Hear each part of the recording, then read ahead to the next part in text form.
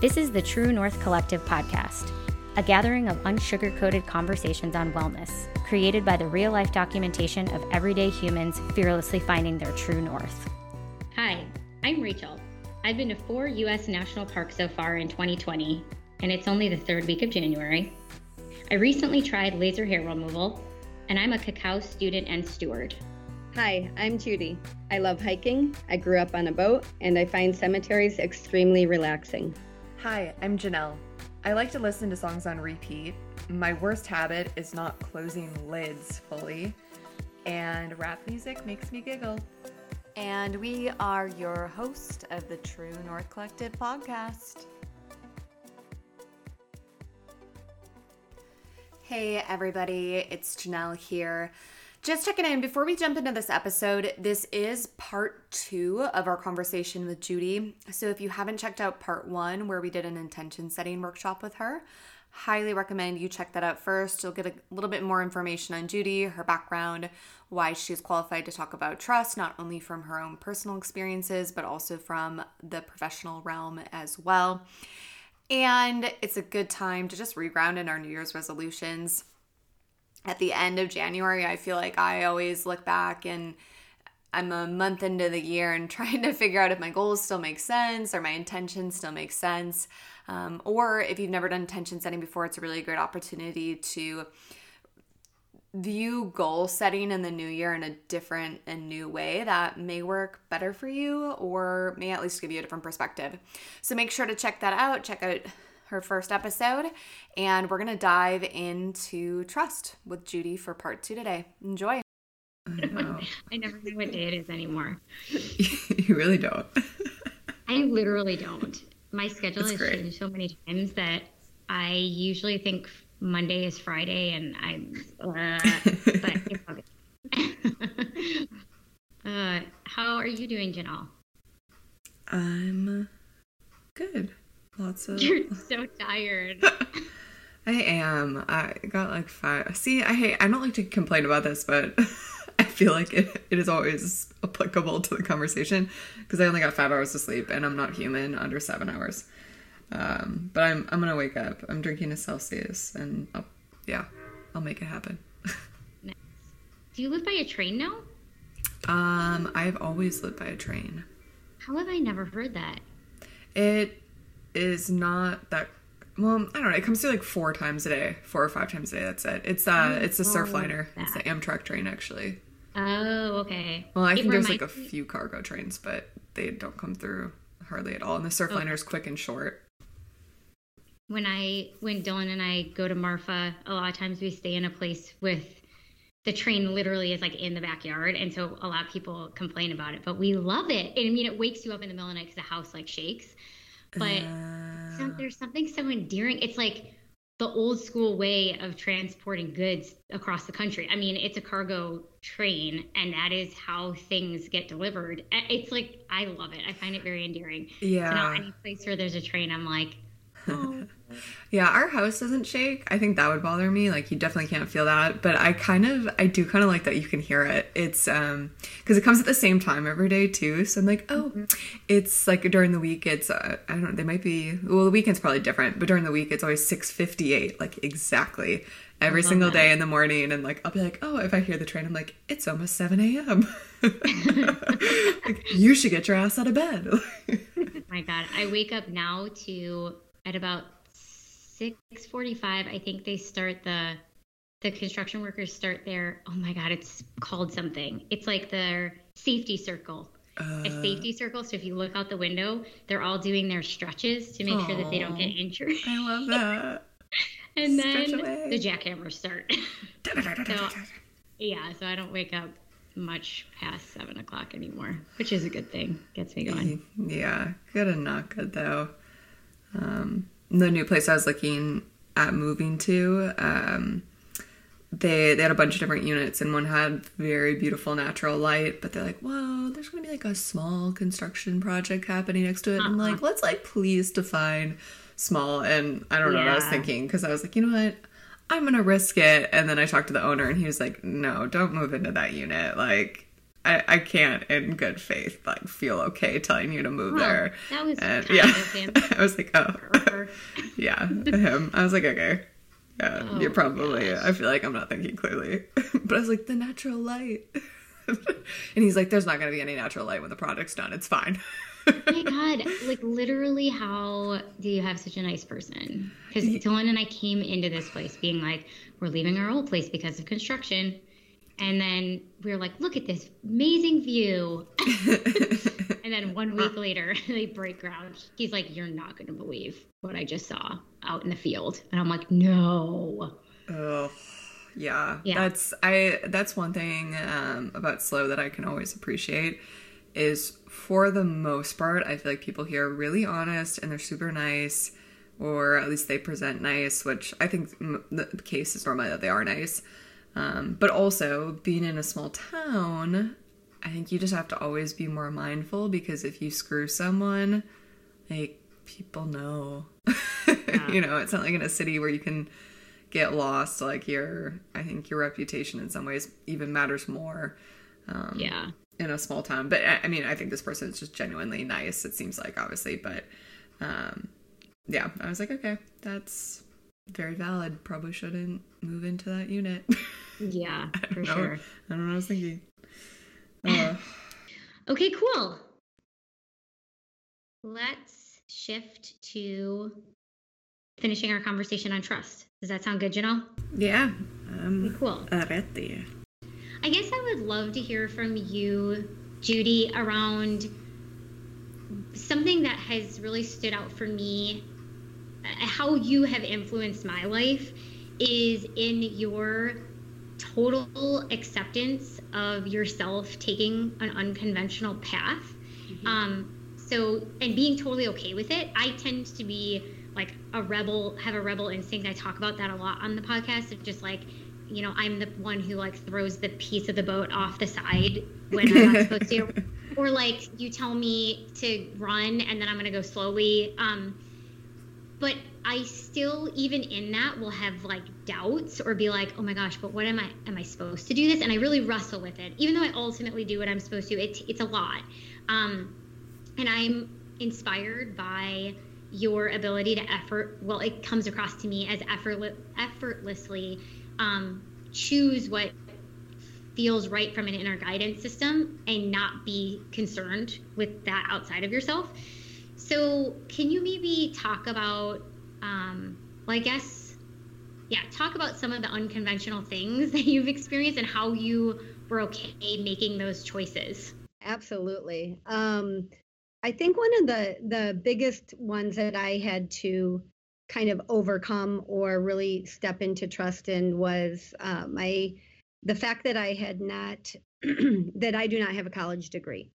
And so despite having gone to college or tried college, 4 different times, and really came to the realization, despite my great grades and the fact that there was no reason why I shouldn't be doing this, despite that, I just kept not finishing. And so I had to kind of pull back a second and self-reflect on that and go, okay, what is going on here? Why is this happening? And why am I not able to finish it, is how it felt. But when I stepped back from it, it was like, the reason why I wasn't able to finish it was because I've realized that it just wasn't where I was supposed to be. And it took me a while, clearly, after I kept going back and going back.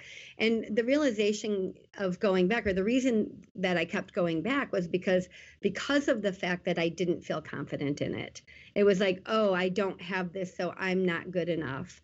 And so that's what would drive me to go back. And then I'd get in there and I'd be doing it. And I'm like, oh my gosh, I just can't do this. I can't do it in this way. It was either not challenging enough for me, or it was, it just wasn't giving me it wasn't exciting to me. And I wanted to experience things that were exciting, that I was passionate about, that lit me up.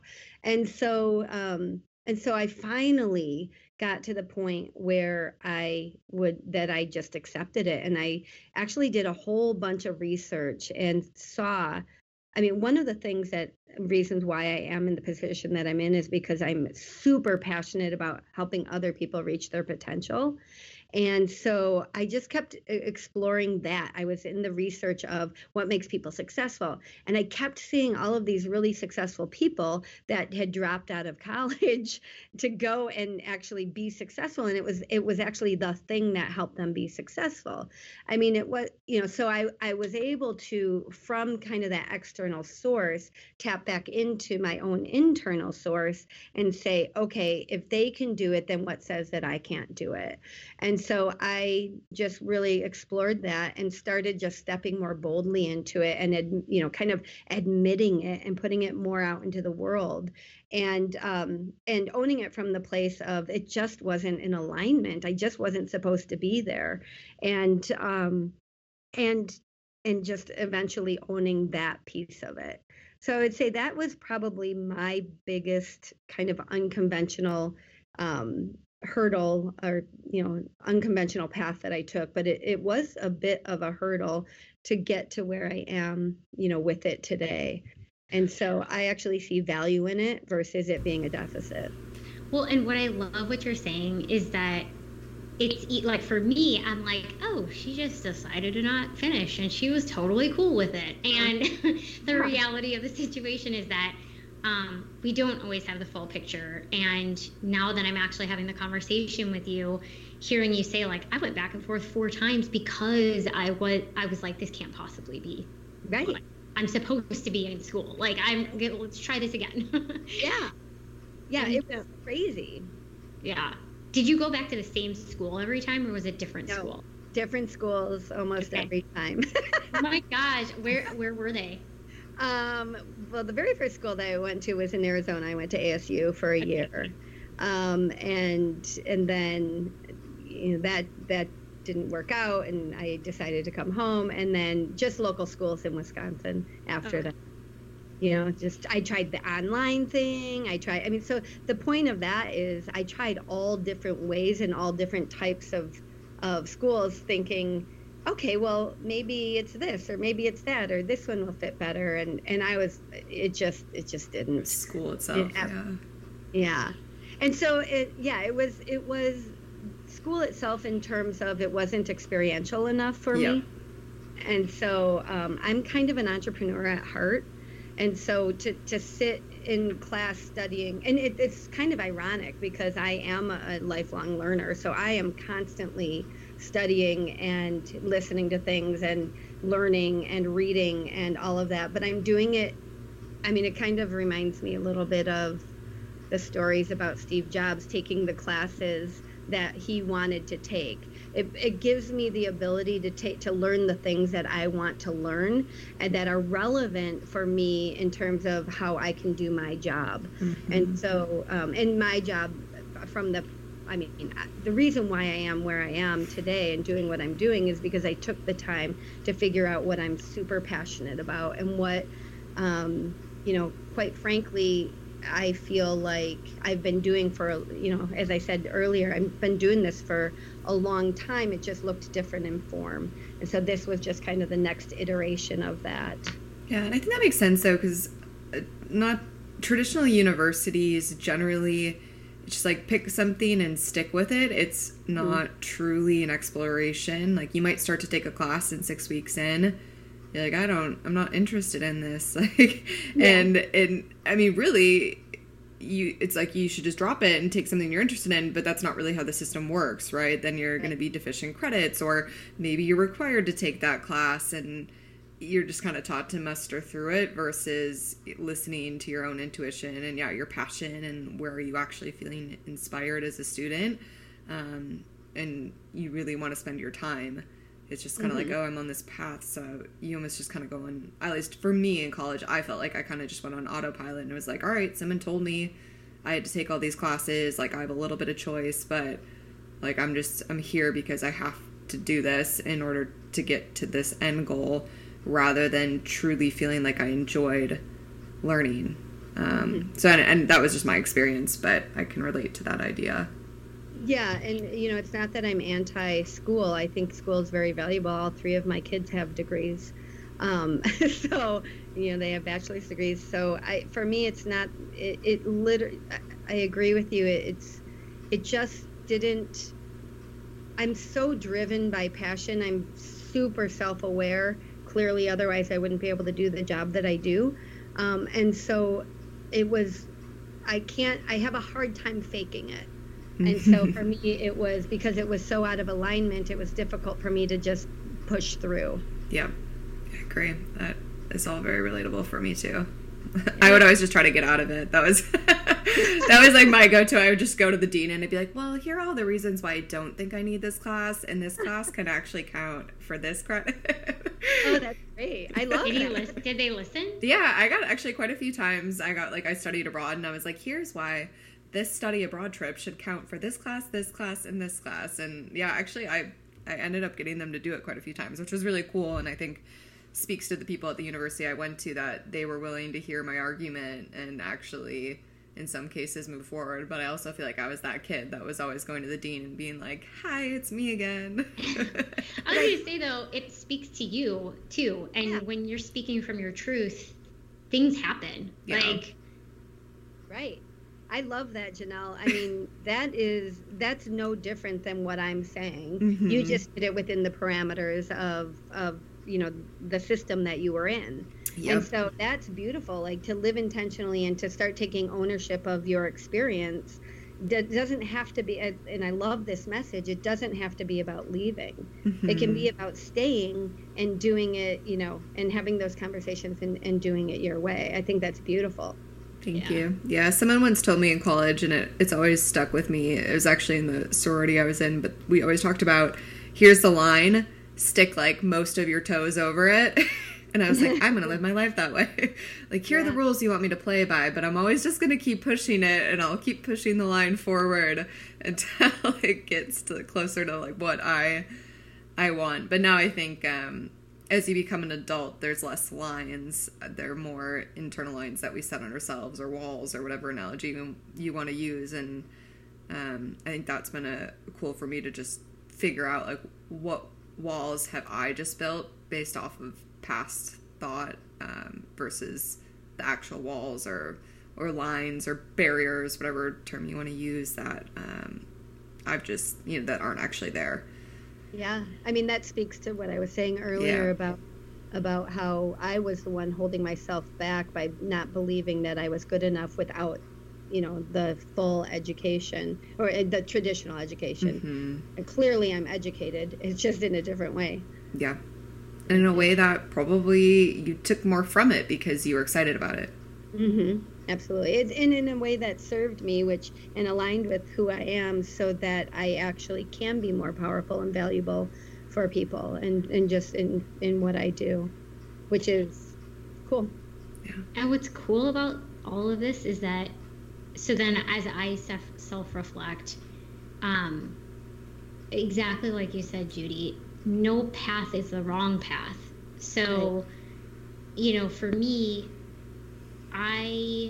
even though a traditional education wasn't ultimately what I continued doing, like it was, I was supposed to go through the 4 years of that school and experience what I was supposed to experience, and then not go to grad school. And so, it's not that it's an either or. It's an invitation to truly slow down and listen to yourself, and to see if you can give yourself permission to trust what you're hearing, even if it might seem counterintuitive to the path that you thought was in front of you.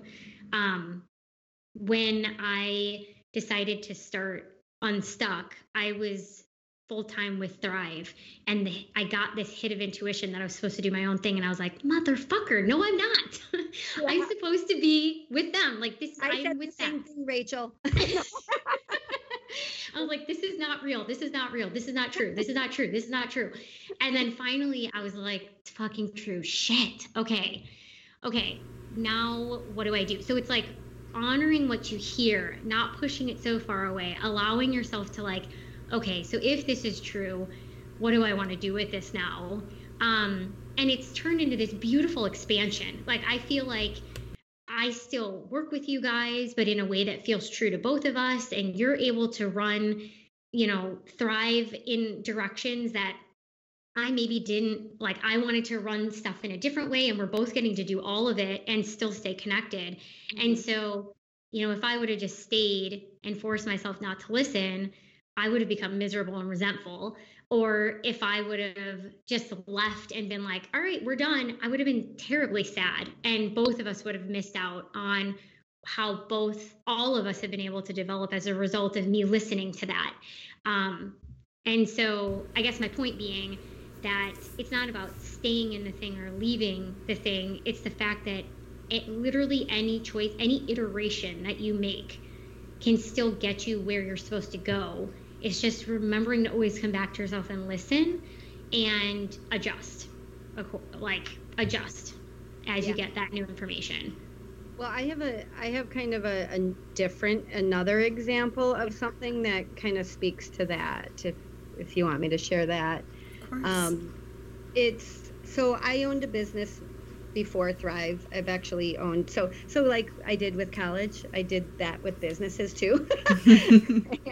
But there's one business that I owned that I did from the place that I thought was aligned well with me, because I'm an entrepreneur at heart. So I really, have this drive to own successful businesses. And my husband always wanted to own an ice cream shop, and the opportunity presented itself. And I thought, oh, cool, I can open a business. It's, it's something he wants to, and we can go do this. So we went into franchise. We bought a franchise. We opened it up. We opened it up at the worst timing, which is in terms of our, economy in the U.S. But that's okay. That's not what this story is about. What the story is about is that I didn't listen to myself in terms of what the business should be. I just thought, I could open any business because that's what I want to do. Well, that just doesn't align with me. So I didn't function super well. I did an okay job in running that business, but there were a lot of pieces of the business that I didn't want to be a part of that I ended up having to be a part of. So that was very stifling for me. And so it just kind of reminds me of what you said, Rachel, about when you make those decisions that are not in alignment, kind of what that fallout can be. So we owned the business for 3 years. It was a very difficult 3 years for me, for my family. And we ended up closing that business. The learnings were incredible. And the primary learning that I took away from that was to do things that aligned with who I am. And that is what's going to be the best for my family and for my experience. Yeah. Well, it's funny too, because when you get to that spot, it's almost like there's no such thing as regret, really, because Yep. Absolutely. and time almost becomes a non-existent thing. It's just the experiences you're going to have, the experiences you're going to have if you start to tune in, and the order doesn't really matter. And so I guess that's the other thing that was coming up for me as all of us were talking, was like, even if you had continued and finished school and like had fallout there, like you were meant to experience the not listening to yourself, and then you were meant to experience the listening to yourself, and it was going to happen as long as you were turning inward. And Right. So not being so concerned, similar to the intention setting thing that we had done, where it's like, don't get too worked up over whether the word is right, because now you're just in the form of it. And like, Right. and how can you just trust in the process of like, be where you are, be with the one that speaks to you today, and allow yourself to be open to the new information that's coming and adapt if needed. And there's learning either way. I always like to, Rachel, you've kind of done a good job of putting this idea into my head, but it's information, like you just said. Like every experience you have, it like especially if you have a logical brain, or even I guess if you don't, but sometimes I think it's nice. It's data. Even if it doesn't go like you thought it was going to, even if it goes completely terrible, or you do something and you hate it, you do something you love it, they're all just data points that are slowly guiding you to understanding yourself better and understanding more of what you want out of life. And when you start to think about it that way, there is no regret. It's all learning, it's experiencing, it's being. And that really helped me. Like, I think you shared that with me at some point, and it turned on a light bulb in my head where I was like, oh, I'm just gathering data. Okay, this is good. This is fine. I'm all right. This is just data. It's great, and that really helped me.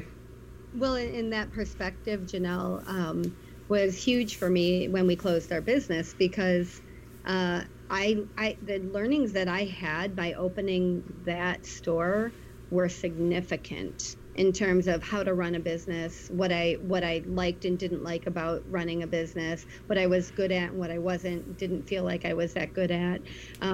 It was huge information collecting for me. So I could have very easily played in the space of, I'm a failure, I'm this, I lost all this money. I could have played in that space for a very long period of time. And I made the choice to trust it. Again, we're getting back to that trust. And I think this was probably one of the most significant, alongside the college situation that I shared. This was probably my second biggest opportunity to really build that trust muscle in terms of the perspective that I chose in that experience, and allowed that to help propel me forward, and saw all the benefit that I actually gained in it instead of seeing it as a failure. So when did you actually coin it as trust? Yeah, good question. I would say probably that didn't happen until I went through my coach certification. Okay. I don't think I would have necessarily identified it in those terms until I went through my coach certification and really, really started understanding trust at a very different level. And so even though I was already in it and kind of operating and building it and utilizing it, once I went into my certification, I actually got words around it. I was able to have some language around it that allowed me to really identify it. And then once I was able to identify what I was doing, and I was able to then expand it from there. Yeah, I remember the first time, for whatever reason, the time that it stuck, the idea of a trust muscle was, we were at that coffee shop in Milwaukee that was like on the corner. Do you remember it was like smaller? And yeah. I think I had just started with Thrive, and I was like, I feel like I'm the weakest link at the table, and I couldn't get past it. We all laughed. I know, you all laughed at me, and I was like, stop laughing at me. This is real for me. Oh, she's serious. Yeah. And I was like, I really couldn't get through it. And there's a few really amazing things that we talked about through that experience. One was you actually trusting that it was okay for me to feel that way as somebody at the table. Yeah. You trusting in it gave me permission to trust that it's okay for me to feel this way right now. And even if I feel this way, who do I want to be? And so before that, I had heard you talking about trust, and I was just like, waka, waka, waka, like whatever, trust. It's like a buzzword. But to truly experience, can I actually trust that it's okay for me to be self-doubting and to believe I'm the weakest person at the table, and actually have an invitation to still do something with it? Okay, so you're the weakest person at the table. Okay, what do you want to do? And I was like, well, I still want to be at the table. Okay, cool. So can you trust in feeling that way today? And can you trust that you can still show up at the table? And I was just like, yes, I can. And then all of a sudden, slowly, I started to not believe that anymore, because it was a belief thing. But that's where trust really started to shift for me. It was like giving myself permission to actually, can you really trust that you are in this experience and it's okay to feel this way, and that you can do something different? And then it started to become tangible. And then you called it a trust muscle. And I was like, fuck, I love building strength. I can grasp onto the muscle thing. Yeah. I love the and that you described. I don't know if people kind of pulled that out of when you were just saying that, because we talked about that earlier. So the and in it, can I feel this way and still show up at the table? Can I feel this way and still be powerful? And the answer is yes, but most people go into, if I feel this way, then I'm not good enough. And I think a lot of people jump into the space of, well, then I need to be confident, and in order for me to show up at the table, I have to be confident. But then what happens is, if they're not confident, then they don't show up at the table. Exactly. And that's the thing that actually holds them back. Well, and for me, it's like, I mean, you guys have all seen photos. I mean, I look like I'm perpetually 12. And I would show up in meetings and feel like people saw a 12-year-old at the table. And if I needed them to see me a certain way, I never would have been able to show up as powerful Rachel. I would have just continually shown up as like 12, not 12-year-old Rachel, but, lacking power Rachel, because now that's how they see me. And so I had to do the work to trust that even though they saw me this way, or I perceived them to see me this way, there was an and there, and I could still show up and not live into that reality, but actually create my own. And then pretty soon it was like, people were just like, damn. And it was amazing. Yeah. And, again, it goes back to, how does that, the whole thing I'm hearing, and the whole thing that we're talking about, is trust allows you to step into the fullness of who you are. Yeah. And it's like, without really having trust, how else are you supposed to do that? Like, to me, that's the thing that, and just, this is my experience, but that's the thing that has really allowed me to step into opportunities that I never would have stepped into, like own my value in situations that I never would have owned my value in before. I mean, that's at work, that's within my family. I mean, this doesn't just apply to one area. Once you start having that trust muscle, it influences, it impacts every area of your life.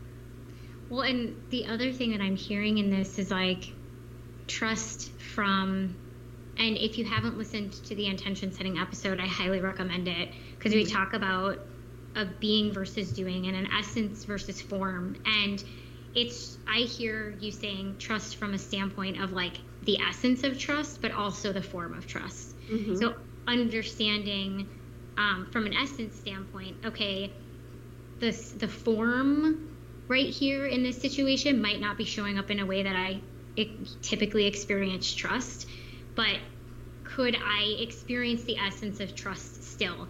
And understanding what the form of trust feels like for yourself, so that you can bring that out within yourself too, which is kind of cool to play with. Right. It is trust. Trust is, using your example about you at the table thinking that you were the weakest link. Really, the trust piece of that was over and above that, or underneath that, meaning you can have the trust even having had that experience, or even being in that experience. It's so weird. I mean, like, it's so weird. It's like, how can I be in trust when I'm feeling insecure? Right. It's like, no, I can feel insecure, and I can trust that that's okay. Yeah, it gets super meta. Yeah. It's like, okay, well, can you trust that you don't trust, but you want to trust? Yes, I can trust that. I can't trust to not trust yet, but I can trust that I don't trust, but I want to trust. Yes. I know, it's kind of funny. Janelle, how do you experience trust? Oh, it's a good question. I think internally that's actually something I've been playing with a lot, because I view it sort of as my own, trusting myself as like my own intuition and being able to listen to it, and also just an internal sense of confidence in my skill set. And I think that the skill set side is something that, just based off of my experiences, I really honed in and focused on, because I was always doing, and I had all these experiences early on, and I'm like, okay, like, you are capable, you've proven it to yourself. Because a lot of times for me, I think I trust myself by doing something, proving I can do it, and then I have evidence. Like, my mind always goes to a place of evidence, right? I want to prove a point. I'm like, how do I gather data? How do I gather evidence to prove this to me. So I think that's my natural instinct when it comes to trusting myself is like, okay, we'll try it, and then you will prove it to yourself that you can do it. But I'm trying to get better at trusting from a sense of like, you, even if you haven't directly done this thing, you have all these other experiences. You've been alive for over 28 years now. Like, you know things, so you don't always necessarily have to experience it to know that it's the right thing to do right now, or that maybe it's just like not a good fit. So I've been trying to play with that, like not having to experience every single thing in order to decide if I like trust my intuition, right? Like just being like, hey, maybe just listen to yourself, and this time you don't have to have that experience. You just kind of already know from past experiences, even if they don't necessarily feel directly correlated in this moment. So I've been trying to play with that a lot lately, and just listening to myself, not having to experience and then listen, which you'll always do both, but getting better at sometimes just listening up front. I love where you went with that, Janelle, in terms of intuition and trusting what you're hearing in it, and then trusting to take the step forward in that. I think that is probably one of these most difficult things for people who are just starting to pay attention to themselves, because a lot of times we're living in the external space, and also we might have things in our lives that have already told us or formed our opinion on why we can't do something or why we shouldn't listen to that intuition.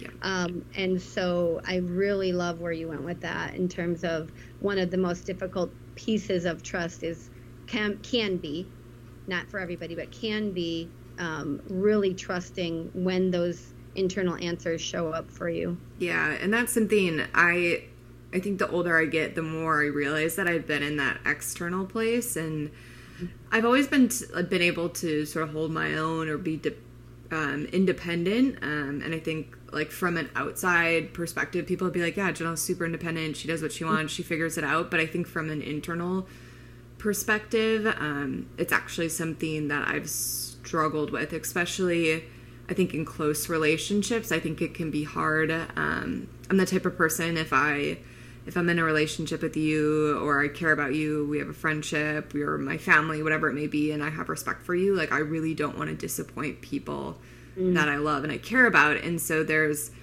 this external sort of pressure that I put on myself. It's actually not the people in my life, but it's me wanting to not disappoint the other people in my life. That all of a sudden I have this narrative of like what I should do, and it sort of overrides like what my internal trust is telling me, because I'm like, well, no, these are these people in my life that I love and I respect, and they have like different or sometimes, more life experience than me. And then I start doubting my own trust, even though it's like, this is your life. Like, you will know what's best for you. Like, you're not trying to live someone else's life. So yeah, it's that bringing it inward of what you at this point, like you are a full grown ass adult, right? Like, you can figure it out without being so heavily influenced by the people that you love and care about. And again, they're important, and I want to be able to listen to their thoughts. And back into our intention setting workshop too, like that was kind of my I am, was being able to listen, but also not necessarily taking it on, like listening and just being like, okay, I appreciate that you want that for me and you want what's best for me, but I don't have to take on your idea of what's best for me, because I actually know what's best for me, and I can still respect you and see that you're coming from a good place. I'm curious to know, I feel like I'm asking the question now, but no, that's fine. I'm curious to know when you, well, either of you have experienced a time, because I think there's so much fear when we're in the disappointing of somebody, trying to disappoint somebody. I'm curious to know when you have really owned and stepping into an answer or your inner truth, when you've really stepped into that and owned that, have you seen like incredible results from that? So even though the fear was there of, oh, I'm going to hurt this person, or I'm going to disappoint them, when you actually did it, it was actually beneficial for both of you. Yeah, I mean, absolutely. I like the example that comes to mind for me right away is moving. When I took the job and moved out to California, I remember I was so excited, and then I was like, fuck, I have to tell my parents. Like, cause, I didn't really there have been certain times I'm like, I don't really want to bring it up because I'm scared to do this, but I know I want to do this, and I didn't want anyone else putting something on me, like whether they meant to or not, that would have been like, oh, you're right, I just shouldn't do it. Because it's like so easy sometimes. You're like, oh, I'm scared, so I'm gonna look for someone to validate my fear so I don't have to act essentially. And so when I took the job and I told my parents, like, I was terrified that they were going to be sad or disappointed. And I mean, of course, like, as a parent, your child moves 2,000 plus miles away, like, it's going to be sad. But I mean, for me, the amount of growth that I'm experiencing from that has been really cool. And then I think even for my parents, they come out west now, and they went to Yosemite with me. They're coming back this year to go to Zion and Bryce Canyon, and they're having all these experiences that they probably wouldn't have done otherwise, or at least definitely not prioritized in the time. And like, I mean, they learn from all those experiences too. And I think in some ways, my parents have said, like, they appreciate my ability to take risk, and whether that, or to tackle risk, and whether they're doing that in their lives. Like, I've at least been an example for them of, like, someone from our family that has done that, because a lot of people, I know you both lived in Wisconsin. I feel like it's pretty common for people to have multiple generations that are from Wisconsin, and they're very close knit, so that people don't necessarily leave. So it's kind of been cool to, like, flip it and say, I've actually been that example for my parents, and whether or not they ever choose to leave, I think it's at least opened their eyes maybe to something that's different, and seeing someone that's so close to them do it, which they haven't really had a lot of people that have done that in their life, like, just got up and moved and left and, like, went to go experience something new. So on both sides, I think it's been cool. But I mean, I was so scared. Like, I knew they would always support me. My parents love me. They always come around and support me. Like, they watch me make these crazy decisions, and I mean, they're not that crazy, but they're always, they'll always tell me that they support and love me. But, like, leading up to it, it's like, oh, I just, I can't, it's hard to get there. So, but I think it's always, the outcome is always good, which I have to really ground myself and remind myself that it'll be okay. They will always support you no matter what, even if it is shocking at first. I love that example. Yeah. It so relates to my life. But yeah. Yeah, I'd say for me, a lot of stuff. I mean, it can be even as small as, I can tend in the workplace to just be the yes person, or I have historically tended to be a yes person, so that I was seen as, like, reliable and go-to, and, we can trust, we can trust her. Saying yes equated to trust for me. And just giving myself the chance to, like, listen that a no, trusting that a no. I work at a retail store. I work at one of the largest Lululemon stores part-time here in Dallas. And when I first started, people, the leaders were like, apply for key lead, apply for, all these leadership roles. And I knew that that wasn't what I was supposed to be doing. And it could have been very easy for me to just say yes, because, well, it's easier for me as a 36-year-old to say I'm in a leadership role at, in a retail store. It was easier for me to say because I was equating my worth with that. But also just for my own, like, validation of, like, I'm good enough for XYZ. And I said, no, what I actually want to do is create coaching program here. I want to pilot a coaching program. And so by saying no, even though I'm not used to saying no to my superiors, because that to me feels like, oh, and now I'm going to be selfishly asking for what I want. But I was really not attached to it. I was just kind of like, this is actually what I want. This is actually where I can bring value, better value. And what came of the conversation was a thank you of, oh my gosh, that sounds amazing. Let's pilot that program. And thank you for creating space for somebody else who can step into a leadership role for the first time and practice being a leader. For me, I've been doing it for a long time and I can always keep learning. But by taking on a role, it was taking it away from somebody else. So that yes would have been taking something from somebody and taking away from me being able to create this pilot program. And so even though I didn't even know that I was going to be asked, and I didn't know that I was going to even ask to do this pilot program in the moment, because I'm pretty connected with myself now. I heard no, I said no. And then very quickly after was this like, I just knew, tell them that you want to create this pilot program. And so I did. And it worked out really beautifully. So I don't know if I necessarily went in there with fear, but I didn't have an answer except that historically I would not have said no to a leadership opportunity or a potential like step up in the ladder.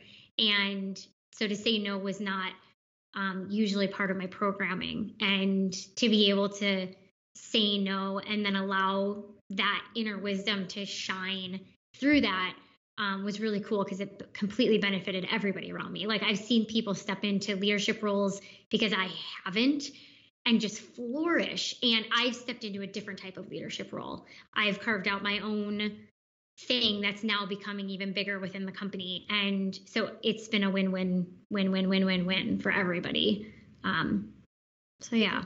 Could you have even predicted that? I mean, that's such a cool story. Not at all.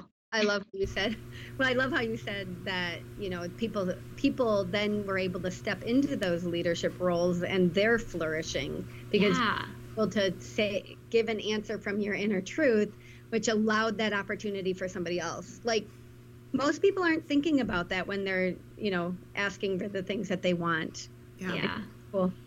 Well, also just, I never would have thought that taking up an hourly role at a retail store would have opened as many doors as it has. So even me, I guess that would be another place where I trusted in I was like, really?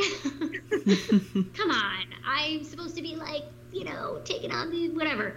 And it's like, it's been so cool. I've been able to create from the ground up a program that's now expanding within this organization and just trusting in where it's going to go. So even just saying yes to a quote unquote hourly role put me in the position to be able to have that all unfold. So yeah, the form, it's it is an interesting form versus essence of really that dance and playing with it as inspired. And I think you've had a lot of patience in that scenario too, because I know for me personally, especially when it comes to, I'll be honest, everything, but specifically in this example, career, it sometimes does take patience, and it takes that, like you said, trust of, and without the attachment, but hey, I still need to be here right now. This makes sense, and something can come of this, because I start to get antsy, when I push and I don't feel like I'm moving closer. Sometimes it feels easier just to jump ship and be whatever, I can find this somewhere else, which is probably also true. But in the scenario that you're sharing, Rachel, I think you just did a good job of being there and saying this works, and then also being patient, and then all of a sudden, it's not all of a sudden, but as an outsider, it's all these things that you were hoping for are starting to actually show up, which is really cool. And it took some time, but everything in life does.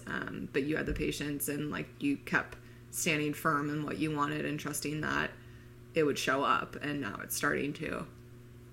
Thank you for acknowledging me for that, because there are definitely times, and that I was just like, motherfucker, why isn't this going faster? Yeah. So that's in there too. Yes, because that's the hard part. Yeah, the gap is the hard part for sure. Yeah. Judy, are there any places in your life where you experience a lack of trust at this point? Oh, sure. I'm a human. Yeah. A lack of trust. I would say that it shows up in microdoses, maybe a little bit more than in particular areas of life, if that makes sense. So in microdoses of experiences. So an experience will show up, and I'm trying to think of an example, but an experience will show up, and I will kind of have to put and maybe it's a new experience, and so I'll kind of have to put my, big girl pants on and step into it in a completely trusting way, because maybe it's something that I'll call it a stretch for me. Maybe it's something that I don't, like Janelle said earlier about, a lot of times we are able to trust in certain things because we've built a skill around it, or, experiences. Or current experiences, or it's something that we've done before. So I think the biggest challenge for me, or the biggest time that trust shows up, or lack of trust shows up, is when I'm really, really stepping into something that I haven't done before. And that's when I have to, like I call it microdoses, because that's when I have to kind of center back to my trust muscle. So it'll show up, and then I'll have to be like, oh, wait a second, I can trust, this, that, and the other thing in it. I can trust that no matter what happens, this is exactly where I'm supposed to be. I'm going to collect data. I'm going to learn from it, and from that, I'm going to be able to use it, or I'm going to just totally rock it, and it's going to be amazing, and that would be really cool too, And so there's always it kind of sneaks in a little bit, and then I have to, or not have to, but I choose to go back to what I want to experience, and then so again that recentering back to just trusting the process, trusting that I'm supported, trusting that I've been in scenarios before where I haven't known what to do or what I'm doing, and I've been okay. Yeah. So I think something you said too, that I've been working on, is trusting that I'm going to fail, actually, and that is always okay. Mm-hmm. And then, like you said, being around, like being supported. So that's something even when I go into a job now, like I'll straight up ask my manager, like, how do you view failure? Because I'm going to tell you right now, I'm going to fail. Because I will try things and I will take risks, but they're not all going to go well. So will you support me? Does this like role have room for failure? And see what they say. Because I think that's really important to, like, we are going to fail. So that's a part of the process. So do you have the people and the skills and the mindset to be able to continue to move forward and trust in yourself that's okay, and that was your learning experience that you needed to have, or you got to have. Maybe you didn't even need it, but you got to have it.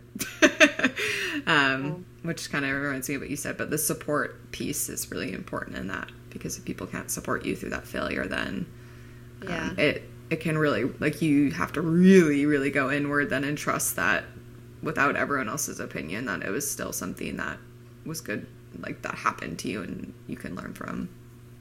One of the things that I do once in a while is I kind of revisit the validity of trust, I guess is how I would describe it. And so I kind of, because I'm a little bit, somebody might describe me as rose-colored glasses. Like I constantly I'm optimistic. I have these unique perspectives on even things like death, because of I grew up, my family was in the funeral business, so I feel like I have a kind of a unique, experience with it, and also then perspective on it. so sometimes I go back and I like question it and say, am I just wearing rose-colored glasses, and is it okay to be trusting to the level that I trust, or am I just being in denial, or all of those things, which some people have said to me. I've had that experience where somebody is like, hey, this happened, and how can you be so positive about this? You're just in denial. And I just keep I revisit it and I say, well, is that true? And every single time I go and do that, what comes up for me is, yeah, but I'd much rather be, I guess the answer is, I would much rather be experiencing life in the way that I'm experiencing it through trust than experiencing it through being skeptical and, in despair and all of those other things that I could be choosing to be experiencing instead. And so I really, really look at it from that vantage point now, which is, how do I want to be experiencing life, and the choice to want to experience it in a much better way that feels better for me. And so that's really why I've leaned into trust and being able to tap into it in every literally in every situation. I was at a event last night for the chamber here in San Luis Obispo, and one of the gentlemen that was speaking, and I think this speaks to like trust, not only internal trust, but external too. He said, assume positive intent. And I think that kind of speaks to, like, you're talking about the rose-colored glasses. He's like, yeah, if you always assume positive intent, you might get hurt sometimes, but probably 98 out of 100 times, it's going to end really well for you. And those 2 times where maybe you get burned, like, it was still worth having that positive outcome of assuming that people are inherently good and that they're trying to do whatever they think is best versus, viewing everyone like they're coming after you or they're trying to take something from you. And I think it's very similar. Like, yeah, you might sometimes be, that might not be the reality, but it's not the majority, it's the minority of times. And having that outcome or like that outlook on life is going to benefit you more so than the other way around, like the few times that it maybe ends up less than positive. You also have the choice in the interpretation of the experience. Yeah. So, if something like that happens, you're super positive, you assume positive intent, and then all of a sudden you're, let's say, taken advantage of. You can see it as being taken advantage of, and again, you can choose how you experience that, or you can see it as another opportunity to learn and collect data. Well, and what I love about all of this whole conversation and the original question of, do you experience a lack of trust, is that it's not a one and done or like a get and done or whatever. It's like, you don't go to the gym and do like a hardcore workout and then you're like good for the year or good for the rest of your life. This is a practice of consistently showing up with the new set of circumstances that's showing up and choosing to continue to lean into trust, choosing to continue to experience when you don't, what that feels like, and gather more data and come back. And so it's not that you have this strong trust muscle and it's like there for life, although I do kind of feel like you innately are very, you do have more than the average bear, but but even still, even with that, it's, in micro doses, you still experience a lack of trust, and you still have invitations from people outside misinterpreting what trust is for you, and you having the invitation to reground in what it means for you to live in that. And so I love that invitation of like, this isn't a and you're trying to get to this end point. It's like you're constantly dancing with the concept of it and playing with it. And through that is what actually gets you to your own trust. That's why I think I've always referred to it as a muscle, because, it's just like any other muscle. If I were to shift into skepticism and, negativity, that trust muscle would go away completely. And Yeah. so there's an intentionality behind how I live that allows me to just continue in the practice of it. And again, I don't have to lift as heavy of weights to stay in it. But if I'm not, paying attention, I certainly could go in a different direction. Yeah, totally. Well, I love this conversation. I feel like we're going to need to have you back on because we just like scratched the surface so much. So you're coming back. And one of the last questions we always love to ask everybody is, in one word, how do you live your true north? And I'm curious what your answer is. My answer has to be, and it's obvious, is trust. Yeah. Like, I know it sounds, it's not giving much more or feels unique or whatever, or dynamic, but it truly is the thing that allows me to live my true north. I love it. Well, I appreciate you so much, and we'll put a link in the show notes for how people can get in touch with you. Like I said in the first episode, Judy is my life coach and my mentor, and literally I am so grateful for your presence in my life and in unlocking who I've always been. So thank you so much. And if anyone else wants to experience that with her, I highly recommend it. Yes. Thank you, Judy. Yeah. Thank you guys. It was super fun to do, super fun to be here. And, as much as you're talking about me, Rachel, I feel just as grateful to be in your presence, and Janelle, you too. It's been a really cool experience for me. So thank you very much. Yeah. Of course. Warm and loving all around. Best way to start a Sunday. Yeah, I know. And we'll put programming links and stuff like that, so everybody will have access to all that too. But thank you so much for unpacking trust with us. That was amazing. Yes. Thank you. This has been another episode of the True North Collective podcast. For more from Rachel and I, check us out on the gram at the True North Collective _. And if you liked what you heard, please consider leaving us a review wherever you are listening to this podcast. Until next time.